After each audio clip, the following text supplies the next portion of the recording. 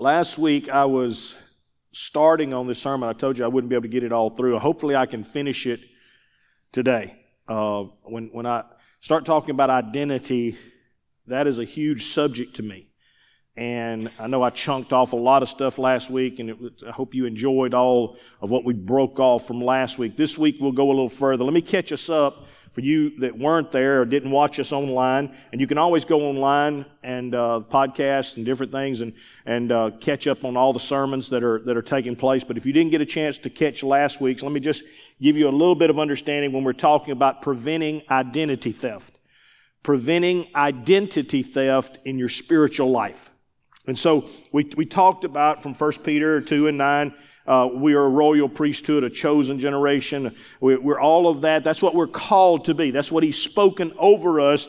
The problem is that many times we lose that identity. I gave you 3 points from last week that I will reiterate. Number one, you give off a reflection. That every person in this room, you were different. You weren't made as a substance. You were made as a reflection. So when God said, let us make man in our image, you are the earth's reflection of God. That's your calling in life, is to reflect God. When you are at your highest, you are reflecting God. When you are at your worst, you are not reflecting God. So the only attack then that Satan's ever going to come against you in, and the only attack, as we talked about Genesis, where he came to Eve, and we talked about in Matthew, where he went to Jesus, the only attack Satan will ever use on your life is to steal your identity. For you to choose something other than what God's called you to be. That's why the battle is always the same. Well, Brother Lott, I'm this, I'm an alcoholic, or I'm a drug addict. No, that's the identity that somebody has given you. It's not the identity that God gave you. And so you have to decide that I'm going to not accept the identity. I'm not going to step out of my place and become what the world says I am. I'm going to become what God has declared that I am. So, number 2 is that you're called to be God-like, but you're not called to be like God. You're called to be God-like, that reflection, to be God-like, to be holy, to be God-like. But it's not for you to choose in a position to where I'm like God. I make my own choices. I make my own decisions. Jesus made it clear in the New Testament. He said, listen, if you love me, you'll obey me. In other words, you're going to reflect me. That's the way it is. The Holy Spirit, I know we make all of this, especially in the Pentecostal area where we come from, and we make it all about the emotion and all about this. But the whole purpose of the Holy Spirit is not to give you goosebumps during praise and worship. The whole purpose of the Holy Spirit is to transform you, to make you into the image of Christ. When He comes, His whole job is to talk of Jesus. His whole job is to teach you what Jesus would do. His whole job is to show you that Jesus wouldn't do that. And you need to be doing this. That's His purpose. And when He's fulfilling His purpose, He is from inside out creating within us an image of Christ in our world. What Jesus would look like if He worked at the grocery store. What Jesus would look like if He was a banker. What Jesus would look like if He was this or that, if He was a housewife or He was a husband. This is what Jesus would look like. So He's reflecting Himself all through these areas. So identity then is much more powerful than position. Identity then is much more powerful than position. We talked about, when we talk about leadership, leadership is not who's following you, how many people you have. Leadership is who are you making. Jesus looked at His disciples and He said, follow me. Follow me. Why? I will make you fishers of men. That's the whole purpose. So I don't get caught up in numbers. Now, numbers will come, but I don't get caught up in numbers. Why? Because if I'm making the 5 or the 10 or the 12 or the 40, if I'm making them what they're to be, then the rest will take care of itself. If I'm pursuing the numbers, then you're going to end up with a lot of what we have, which is chaos within the 4 walls of the very place we're supposed to be worshiping God. Now, like I said, this is all from last week. So, The Spirit then is in the business of making us like Jesus. That's His job. Well, how does He do this? Number 3, you must be born again. You must be born again. Now, it doesn't mean to be born. You're born what? Again. That means you were already born, you lost it, and God says, I got to get it back again. You need to understand that. Jesus didn't say, now, Nicodemus, you need to be born. No, He said, Nicodemus, you need to be born again. You need to be born once more, which means that the Spirit now is flipped back over the flesh. Now, that's where we ended on Jeremiah 1, verses 4 and 5, when he talked about, I knew you before I formed you in your mother's womb. I'd already planned, positioned, I already knew you, had you settled at that point. Now, part 2. So then understanding that, and I know I threw it at real fast, but understanding that, Jeremiah 1, 4 and 5, before I formed you in your mother's womb, I knew you. Telling Nicodemus, you must be born again. Well, how does this happen then, Brother Lot? Well, when you were pre-born, when you were fashioned, God formed you. That's when you were born. God put within you a seed. God put within you a code, something that you were designed to do. Has nothing to do with your mom. Your mom may not have been able to play the piano. Your dad may not have been able to carry a tune. But then all of a sudden you come out and you're the next Adele. You're the next Elvis Presley. You're the next whatever. Well, where did that come from? It came because before you were born, God had already conditioned, positioned, and formed you in the way He wanted to, so that you don't have to look at your family line and you don't have to look at all the other things and think that, well, I can't do that, because you weren't formed by your mom and dad. Your outer shell takes on their looks. That's why people will always tell you, well, you're just like your daddy. You're just like your mama. No, you need to smile at them and say, only on the outside. Only on the outside. Because they didn't form my inside. I have my dad's nose, hairline maybe. I've got my mom's cheeks. I've got whatever. And whatever you want to describe. But listen to me. When God made me, He formed me and made me special just the way He wanted me to be. And He designed me to accomplish what He wanted me to accomplish, regardless of what anybody else thought. But then what happened? Well, you were born. And the world got a hold of you. And Satan got a hold of you. And you became deformed. Look at the person beside you and say, you got deformed. You were formed. You came into the world, and the nature and the flesh and the world, that's what's happening in our world now. That's what the battle is over. How quickly the world can deform somebody. Now they're, even at the age of birth, we don't want to say they're a boy or girl. We don't want to give them a gender. Why? Because even at that moment, we want to bring confusion into their life. Let me explain this. All of this is straight from hell. All of this is straight from hell. Because it only has one agenda.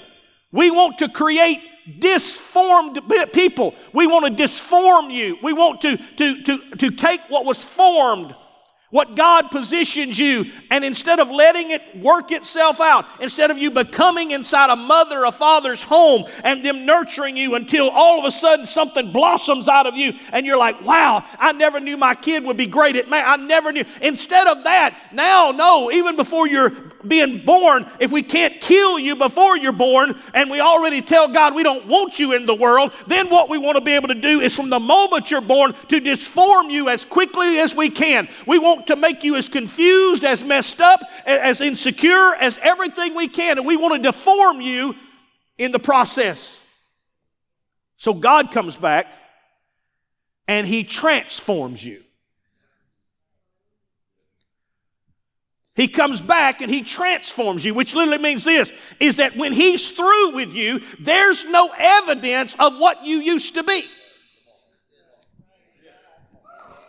If you understood that process in your life, that you were formed, deformed, but Jesus came along and said, now I'm going to transform your life. It's not I'm going to make it better. It's not that I'm going to help you. Listen, the problem with most people, even some of you in this church right now, is that you're thinking God is trying to make you better. You're thinking God is trying to help you or work with you. Now let me explain it to you. Look at the person beside you and say, God's trying to kill you.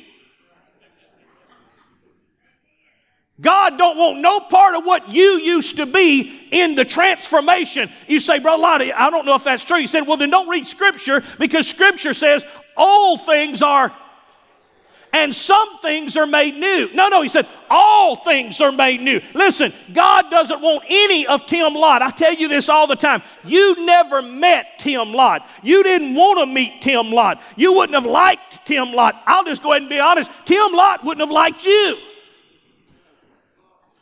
That person died a long time ago. What you see now, and when you see me working and serving and doing, and that's what God said I created you to do before you came out of your mother's womb. That was the you that I had in mind way before you ever decided to do anything else. I had that Tim Lott. I knew that Tim Lott. But somewhere in the process, you got deformed. You got messed up. Your identity got stolen. And when they stole your identity, if I hadn't have come back and reminded you and called you into who you were, you would have been lost.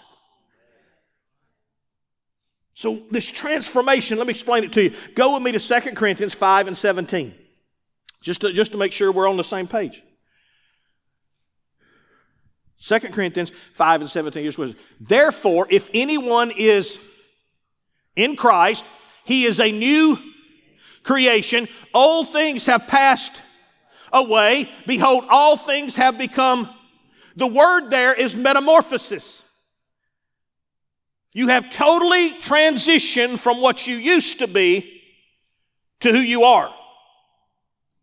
So the power then, and the problem is can you get your mind to understand that? Your mind is constantly saying, oh, Brother Lott, I can't. Brother Lott, I still struggle. And I'm thinking, it's not the Jesus problem. In fact, people will say things, and they got a text this week, Brother Lott, I need more power. No, you don't. I text back and I say, you don't need no more power. You got all the power you need. You don't need no great service where somebody falls out on the floor. You don't need that. That's great if you get it, but you don't need it. The moment God came in, He transformed you. Now go with me to Romans 12 and 2. Listen to what he says. Here's your problem. And do not be conformed. In other words, even though God has transformed you, the world is never going to quit trying to conform you back. That's its job. That's Satan's job. He is the accuser of the saints. That's why he's going to remind you of what you used to do, of what you used to be.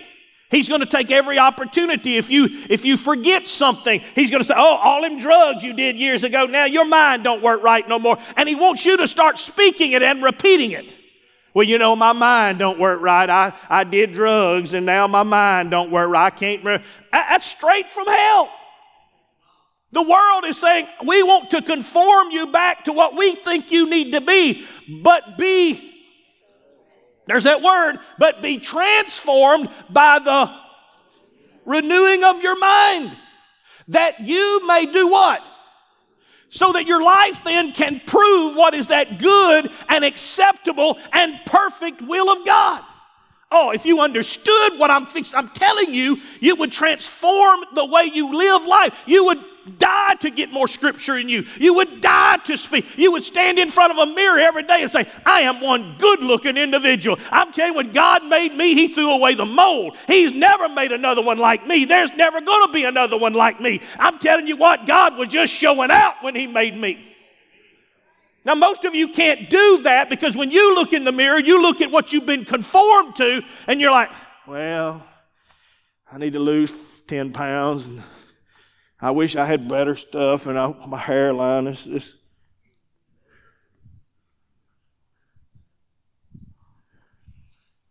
Don't shout now.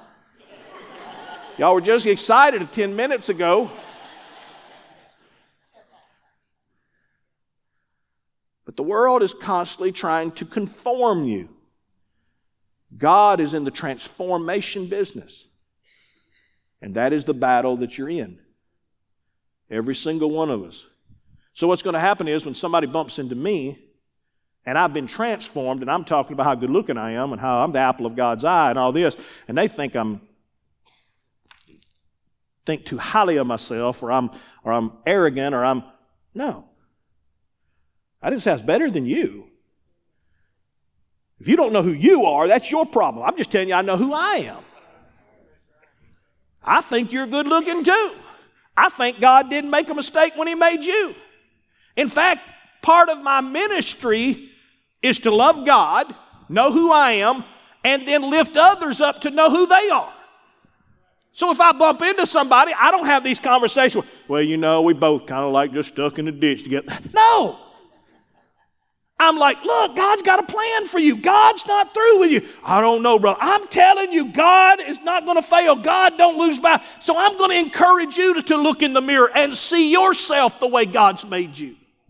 That's our job, to encourage one another. So let me give it to you this way. There's a caterpillar. And the caterpillar is this lowly thing, and it's down here, and when it comes into the world, it looks like, Lord, it's nothing good. All it's good for is fish bait. Catch a caterpillar, put it on a hook, and that's all it's good for. Things just to crawl around eating leaves, and it just ruining tomato plants and all this stuff, and you're like, it has no value. Then it goes into a cocoon. And inside that cocoon, the metamorphosis takes place. And when it is finished, it comes out a butterfly. Now, I've never walked into people's offices and seen pictures of caterpillars chewing on leaves. You don't see that. I've never gone into a little girl's room and saw a whole bunch of just green caterpillars and brown caterpillars in it. But butterflies are beautiful, and they make little things for the hair, and they put butterflies and pins and hold the hair. And I'm thinking, hold on now. That caterpillar is the same thing as that butterfly. The only difference is you just didn't see it the way God saw it. The problem is that you thought it was always a caterpillar. It was meant to be a caterpillar. But listen to me very carefully. FedEx did not bring wings to that caterpillar. UPS didn't bring him a new body. Everything that caterpillar needed to become a butterfly was already within him.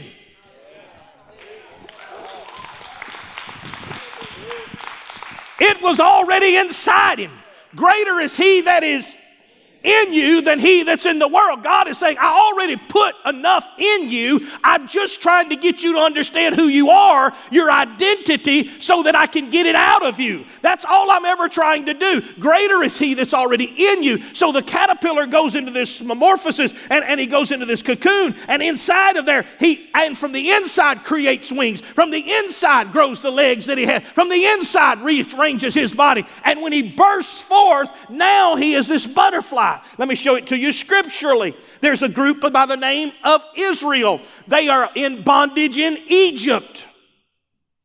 In Egypt, they're in bondage. Guess what? They're caterpillars. In fact, you will know this because when they get to Canaan and they go in to fight against Canaan, they said, we can't go in. We are like grasshoppers to them. They already had a mindset that we're a caterpillar. We can't fight them. We can't defeat them. We're just going to have to wander around in this desert. And so God says, look, I've already called you to be my people. I've already made a promise to Abraham, Isaac, and Jacob. I've already brought you out of Egypt with a strong hand and a mighty hand. And taking them out of Egypt only took one night. It only took one night to get them out of Egypt. It took 40 years to get Egypt out of them. You get stuff stuck between your ears, and sometimes it's the hardest work you'll ever do is getting it out. What you used to be, the mess up you used to be, the stuff you did in your past, the things that you are ashamed of. All of that's true, but let me explain it to you. That's the caterpillar stage. That's not the butterfly stage. That's not what God intended you to remain. He said you went through it, but what I did was I put you in a wilderness. That was their cocoon. He took Israel and said, well, I'm going to put you in this desert, and you're going to stay in this desert until you do a metamorphosis. And when you finally do a metamorphosis, then we're going to go in and take Canaan. How do you know that they did a metamorphosis? Because of what Chase had said earlier and talking about the walls of Jericho. Guess what? Different group of people. We can take on Jericho anyway now. We don't even have to lift up a weapon. At times past, we didn't even think we could come into Canaan. We didn't belong in Canaan. Now we come into Canaan and walk around it, and we believe we can shout at the walls and it'll come down. I'm telling you, we're not just simply caterpillars anymore. We are mighty in the name of God. We're strong in God's power. We're able to do more than we think. We're able to conquer. We're able to overcome. So, it's already, look at the person beside you and say, it's already inside you. Your problem is, you don't want to go through the cocoon stage for God to get it out of you. God starts to cocoon you. You run to another tree to chew on leaves. I'd just rather just keep chewing on these leaves. At least I'm alive. When have you ever seen in your life a butterfly go back to being a caterpillar? Now listen to me, there's people that can pretend they're butterflies. There's people that want to tell you they're butterflies. But if you allow God to put you through the metamorphosis and you become a butterfly, you'll never see a butterfly ever go back. So you're saying, Brother Lott, if once we're that kind of person, we can't. No. Peter said a very dangerous thing. Peter said something that was scary.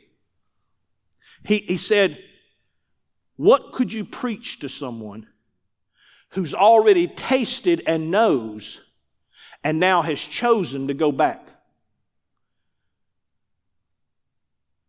He said there is no redemption. There is no coming back. Why? Because once you've been a butterfly,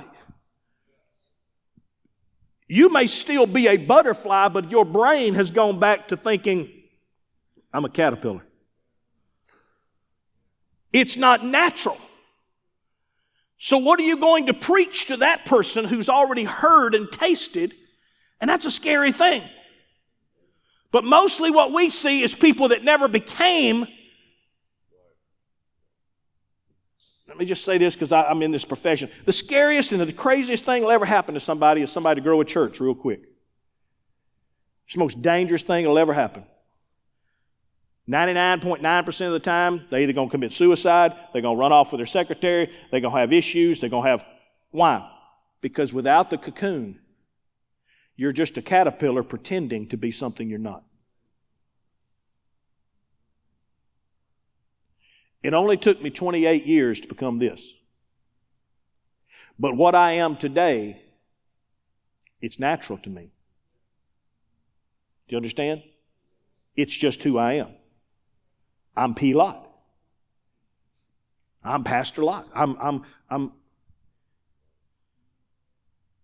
didn't wake up one day and say, look now, this is what y'all want y'all to call me.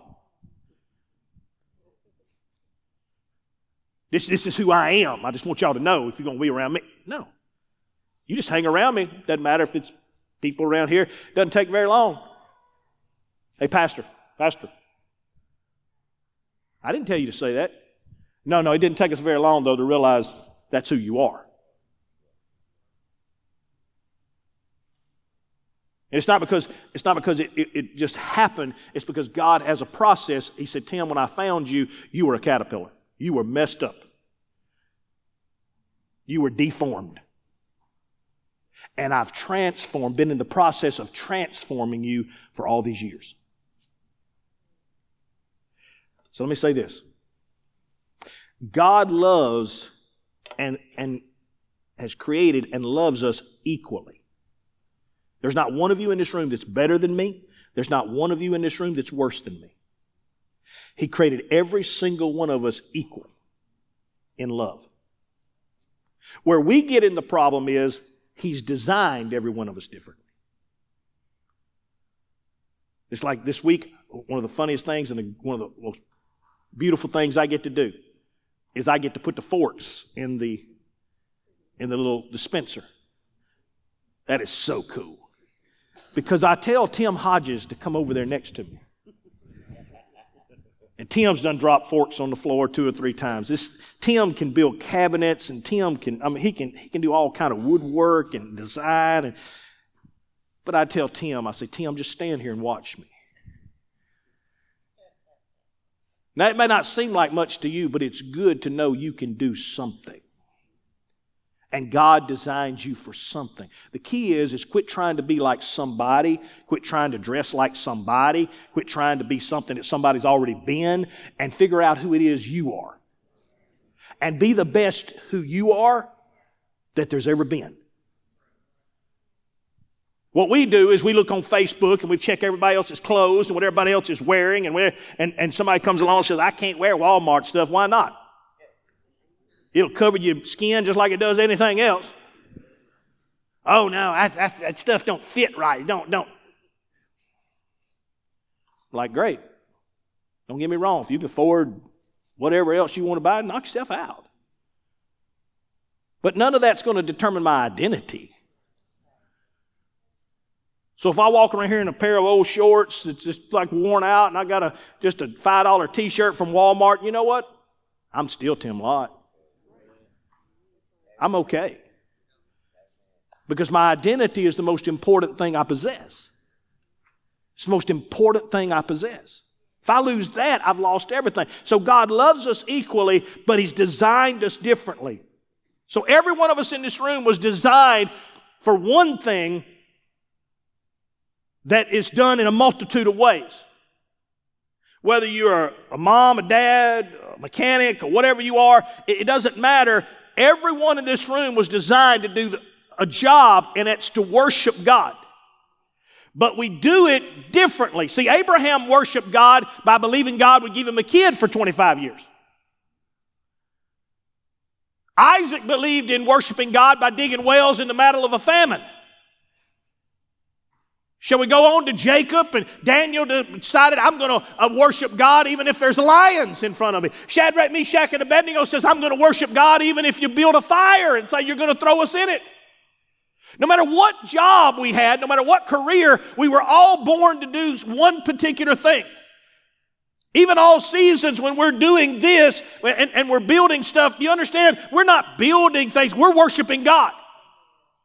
That's all we're doing. We've come together and decided we're going to worship God and make God bigger than He is. We're going to worship God and lift Him up. Well, I don't see how building a kitchen makes God bigger. Oh yeah, them people that walk through and their mouths are wide open and they're thinking, wow, God has been, you been tell you what you've been doing? You've been worshiping. I didn't hardly ever see people leave altars and go, wow. I'm telling you, this is so. No, but I've seen people walk through kitchens. I've seen people walk through dorms. I've seen people watch everything that's going on and think, my goodness, God is good. Yeah, He's good. He's real good. And He's real mighty. And He's real powerful. And He's awesome. And if you know what? You keep lifting Him up, all of a sudden people will see Him.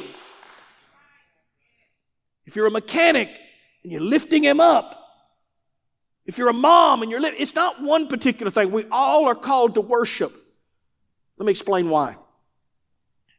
It's because when God creates hierarchy, He never gives it all to one.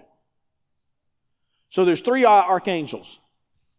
There's Gabriel, there's Michael, there's Lucifer.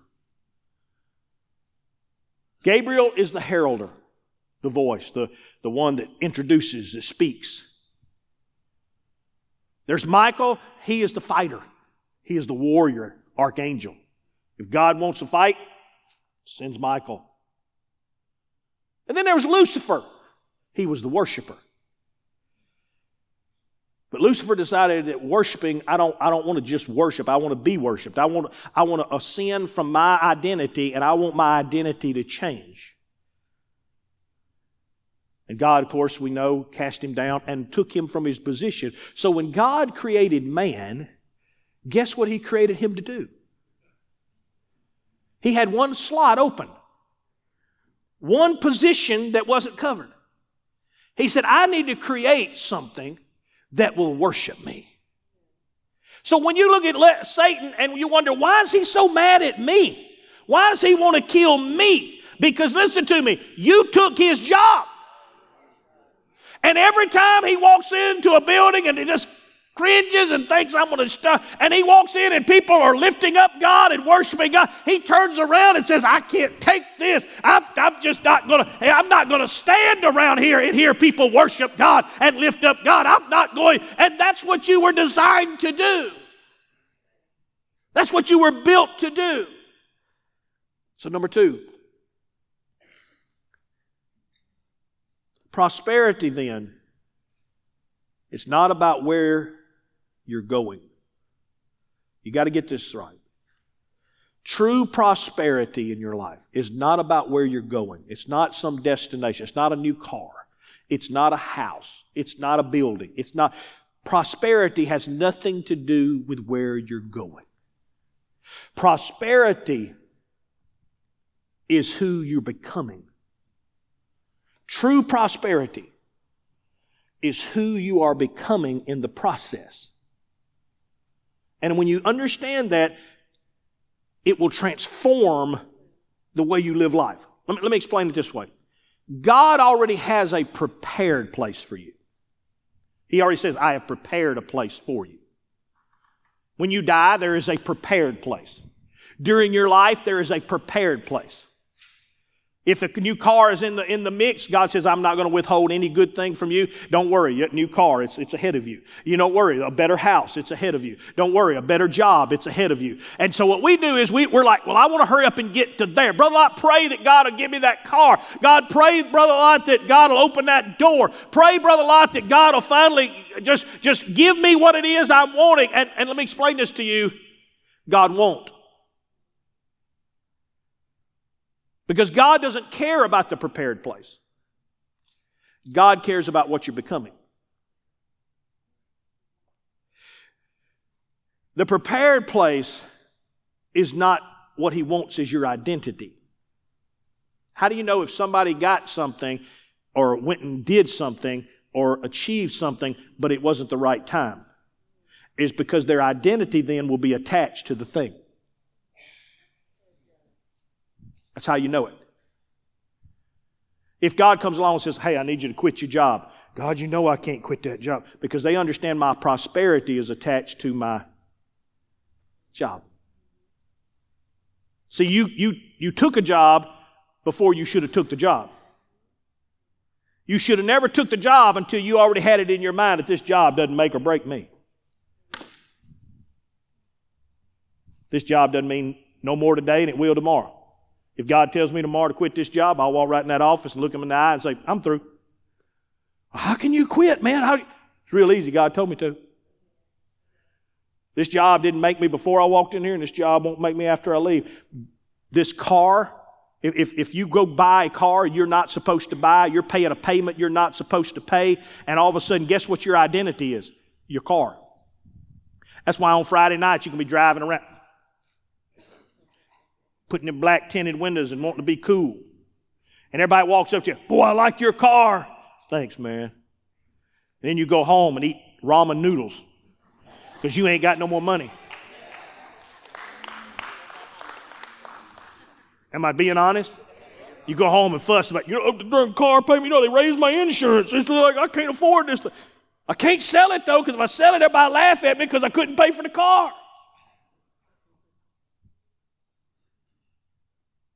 Don't scratch it. Don't touch it. Don't mess with it. It's my identity. Look, you open my door of my truck, you liable to see Crystal Burger things sitting there and everything. You know why? Because it's a truck. It wasn't my identity before I got it, and don't get me wrong, I changed the oil. I want it to last as long as it goes. I don't want to have to do no more. But it's not my identity. If God says, give it away tomorrow, you can have it. What is it that is your identity? That's why God says, I'll never put you in the prepared place until I know that your identity is not attached to it. That's why Israel wandered around in the desert for 40 years, because God could not give it to them, because if God had given it to them, they would have already attached it to their identity, which later they do. Remember? This is ours. This is ours. This is ours. They fell in love with a temple. They fell in love with kings. They fell in love. Why? Because God says, don't fall in love with a prepared thing. Fall in love with your identity. All right. I'll show it to you. Go with me to Galatians 3 and 29. We're going. Galatians 3 and 29. The first part is identity, right? Let me show you how the process works. Number one, identity. And if you are in Christ, then you are Abraham's seed and heirs according to the... Okay, so the first step is your identity. If you are what? In Christ. Look at the person beside you and say, are you in Christ? Look at them again and say, is there something you're doing right now that you know Jesus does not want you doing? Then let me explain this to you. You're not in Christ. It didn't say believing. It didn't say, it said being in Him. So the first thing I have to do is I have to allow myself, my identity comes through Christ. My only identity is in Christ. My identity is not in this world. It's not in anything. My dad passed away this year, and you would think, oh, I bet it's been sad. I hadn't really thought about it. I know where my dad is. I know all that stuff. Why? Because my identity is in Christ. I'm sorry. I guess it may bother people, but it don't bother me like that. My identity is in Christ. I know where He is. I don't go home and look at my golf clubs every day just to make sure they're sitting in the closet. Just wanted to make sure. Why? Because my identity, I know where they are. Right? Because I know that, I'm confident in that, so my identity is in Christ. And all those things that He says, well, what if you died? I already have a home. I ain't got nothing to worry about. Y'all get rid of me here? Dad, if the devil finds a way to get me out of this old world, he's just sending me home. You think that's scaring me? My identity is in Christ. So if my identity is in Christ, notice what it says, then you are the Abraham's seed. Now what does that mean? Okay, well go with me to Genesis 12, 2 through 3. Genesis 12, 2 and 3. Listen what it says. He looks at Abraham and he says, I will make you a great nation. I will bless you and make your name great, and you shall be a blessing. I will bless those who bless you, and I will curse those who curse you. And in you, all the families of the earth shall be. So guess what? When we're doing things around here, or we're doing ministry, do you think it's a shock to me that we get blessed? Do you think it's a shock to me that God is pouring out blessings and doing? Do you think it's a shock that our church is growing? Do you think it's a shock that, no. It's part of what was guaranteed. If I am in Christ, if I'm living my life in Christ, then doors are going to open that nobody can open. And doors are going to close that nobody else can close. And things are going to happen. I'm not worried about COVID. I'm not worried about cancer. I'm not worried about what somebody else says about me. I don't look on Facebook. I don't even have Facebook. I could care less what everybody else is doing, because I'm the biggest blessing you ever going to meet. I'm blessed coming in. I'm blessed going out. I have the blessings of Abraham all over my life. Why? Because I'm in Christ. So my identity creates my prosperity. Now go with me to the next one. I'll show you what else it does. It takes you to the third level. Romans 8 and 17. Is this okay? I know I'm teaching a lot, and I know this is, you're going to have to go home and just reread this, because some of this is like, it's blowing some of y'all's mind like, really? Yeah, really. This you. And if children, then, Okay, so you got that right. If you're a child of God through Jesus Christ, my identity, then I'm an heir to Abraham. I don't want you to think I'm preaching something Paul didn't preach. He said, look, if you're a child, then you're an heir to all the promises. This is what it says. Heirs of God and joint heirs with, if indeed you suffer with him, that we may also be glorified together. So what happens is that if I am living my life, my identity is in Christ, my prosperity is through His blessing, now I have become an heir to I am seated in heavenly places with Christ. Not later, now. And the same authority that Jesus has, He has bestowed upon His children. Those that believe will do what? Cast out demons. Those that believe will do what? Because you're heirs. Identity leads to prosperity, leads to authority. I'm going to tell you where we mess up. We don't want to work on our identity. We want the prosperity. And we want authority. But without identity, none of the others come. So you have a church who's struggling with their identity who can't produce any power or any authority, and the world works on them just like it does everything else.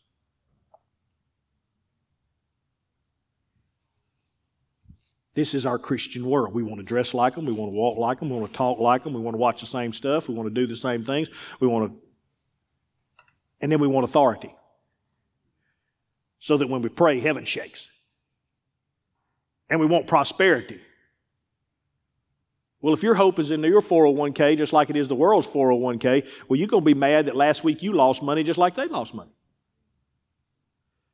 Because you're both attached to the same world.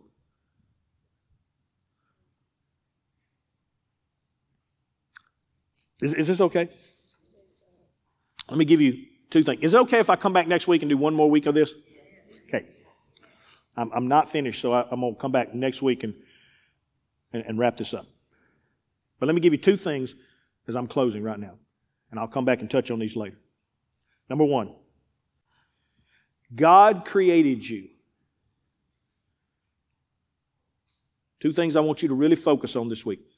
God created you, so man can't cancel you. Now I want you to wrestle with that.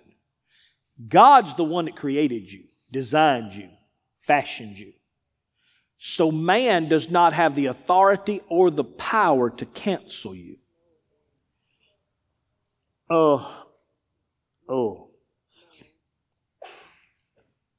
Satan will tell you, you're going to end up here. You're going to end up here. This is not going to work.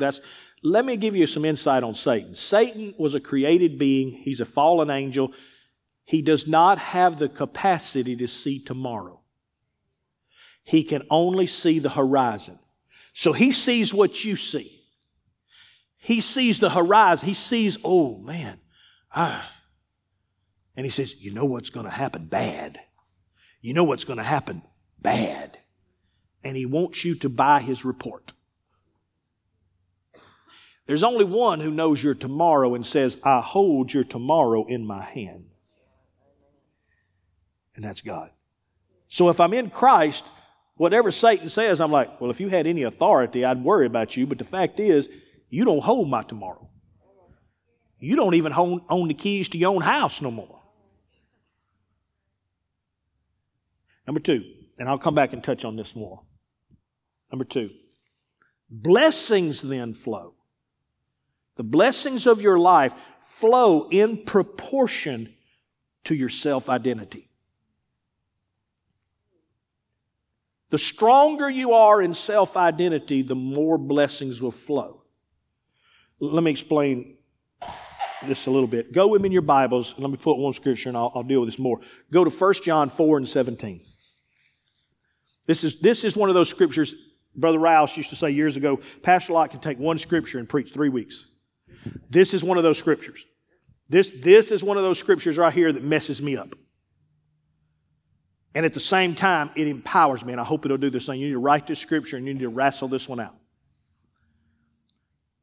Love has been perfected among us in this. So God says, I'm trying to perfect you in love, perfect you through the Holy Spirit, perfecting you. Okay, that's what we've been talking about. Your identity, perfecting you. Love has been perfected among you in this, that we may have boldness in the day of what? So the day that I die, just like I've been telling you, if I die, Lord, let me get on out of here. I've got boldness in the day of judgment. Because He's perfected me in love, boldness now is what I live in. I live in boldness. Hey, let's build a camp during COVID. Why not? What's the worst that can happen? We all go broke. We all have to pay extra money for the rest of our lives, pay it back. I didn't tell you all that, but that could have happened. Just thought I'd just leave that off the table. But the mindset was nobody thought that. Why? Because we have boldness because of our identity. Hey, Lord, God's brought us through a lot tougher stuff than this. God's let us see a lot of crazier things. We've done more crazy things than this. And God's seen us through all of them. So we have boldness in the time of judgment. But here's the key. Because, why do we have boldness in the time of judgment?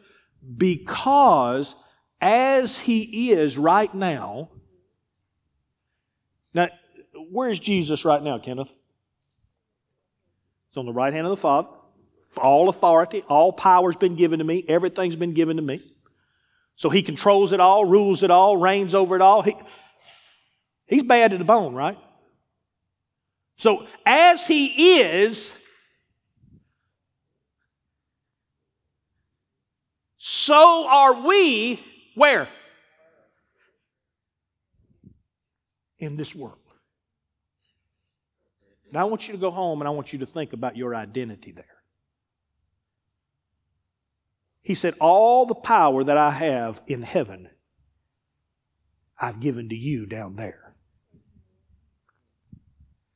The authority I have up here, when somebody says something crazy and dumb like this, and I'm sorry I use these words crazy and dumb, but they are. Well, you know, God could do anything. I just want to look at him and say, so can you. And I get that look. What do you mean? I can't do everything. Yeah, you can. As Christ is. He said, I'm here. He's given you promise. He said, ask anything in my name. My God shall supply all your needs. He's already given you all these promises. And John comes along and says, let me put it to you in a sentence. As He is, not as He will be or as He was, but as He is right now, so is every one of you in this world. Now the question is that your identity? Do you know that greater is He that's working in you than anything that'll ever affect you in this world? Do you know you have the power to lay your hand on your own head and say, all right, brain. All right, body. Do you realize the power? You are not a caterpillar crawling around eating a leaf. You have been transformed. And you are the butterfly that can fly from tree to tree and go into heights that a caterpillar will never see. That's who you are.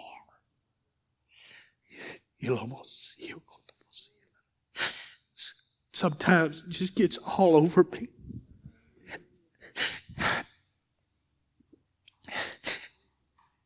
If you can just know who you are, young person. It's not your outer shell. It's not whether somebody thinks you're cute or beautiful or skinny or fat or whatever they think. It don't matter. That's your outer shell. It don't matter if you were the smartest person in the class or you were finished, just made it through, just got your diploma just by the skin of your teeth. It don't matter. It don't matter if people pat you on the back or nobody's ever patted you on the back. It don't matter. He formed you. He designed you. He fashioned you. And He didn't make no junk. Will you stand?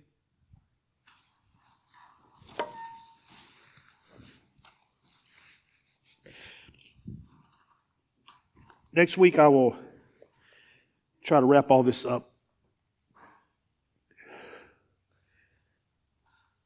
But what I've said today, it has to be wrestled out. Next week I'll probably give an altar call, and there'll be a different purpose for this. But listen to me very carefully. Like the lady with the issue of blood, she had to know her identity. She had to know that if I touch him, I'll be healed. It's like the centurion that looked and said, Jesus, if you just speak the word, my servant will be healed. You don't have to come to my house. There's a certain amount of identity that you need to understand before you can come to the throne boldly. That's what Paul said. Come to His throne boldly, making your requests known. Why? Because you know who you are. I don't come as a caterpillar. I come as an heir and a joint heir. I come as one that's seated with Christ in heavenly. I come as one doing work for the kingdom. And I can go to the Father and say, as I'm doing work for the kingdom, I need your help. I need you. I can't do this in my own flesh. I need you. Father, I'm speaking that this will take place, and I'm speaking you're going to break free here, and I'm speaking, and it takes boldness to do that. And some of you in this room, you can do it right now, and you can just go home and do it if you want to, but there's some of you that need to take what I've said today, and you got to wrestle this out. You got to change the identity that you have right here. I don't care what you were. I don't care what you did. I don't care what the world calls you when you walk in the door. Oh, there's Tim, blankety blank, blank, blank, blank. I know what he used to do. You got to get past all of that and see yourself the way God sees you, because identity creates your prosperity, which gives you your authority. Will you pray with me? Father, I pray that they get this. This is so important. I pray that they don't miss this. Because what's working inside of them is more powerful than anything that's ever existed in this world. The answer to their family problems is inside them. The answer to their marriage is inside them. The answer to their job down the road, and their house down the road, and their car that one day don't require being filled up with water every few days so it won't burn up. It's inside of them. But God, they've got to go through the metamorphosis and have the identity to expect greatness. Father, I speak that right now over that person that's struggling, and the enemy is pounding them over who they were and what they used to do and what they did. And he says, you'll never change. God, let them understand they already have. They already have. In Jesus' name, amen. God bless you. Hey, go give that old devil fits.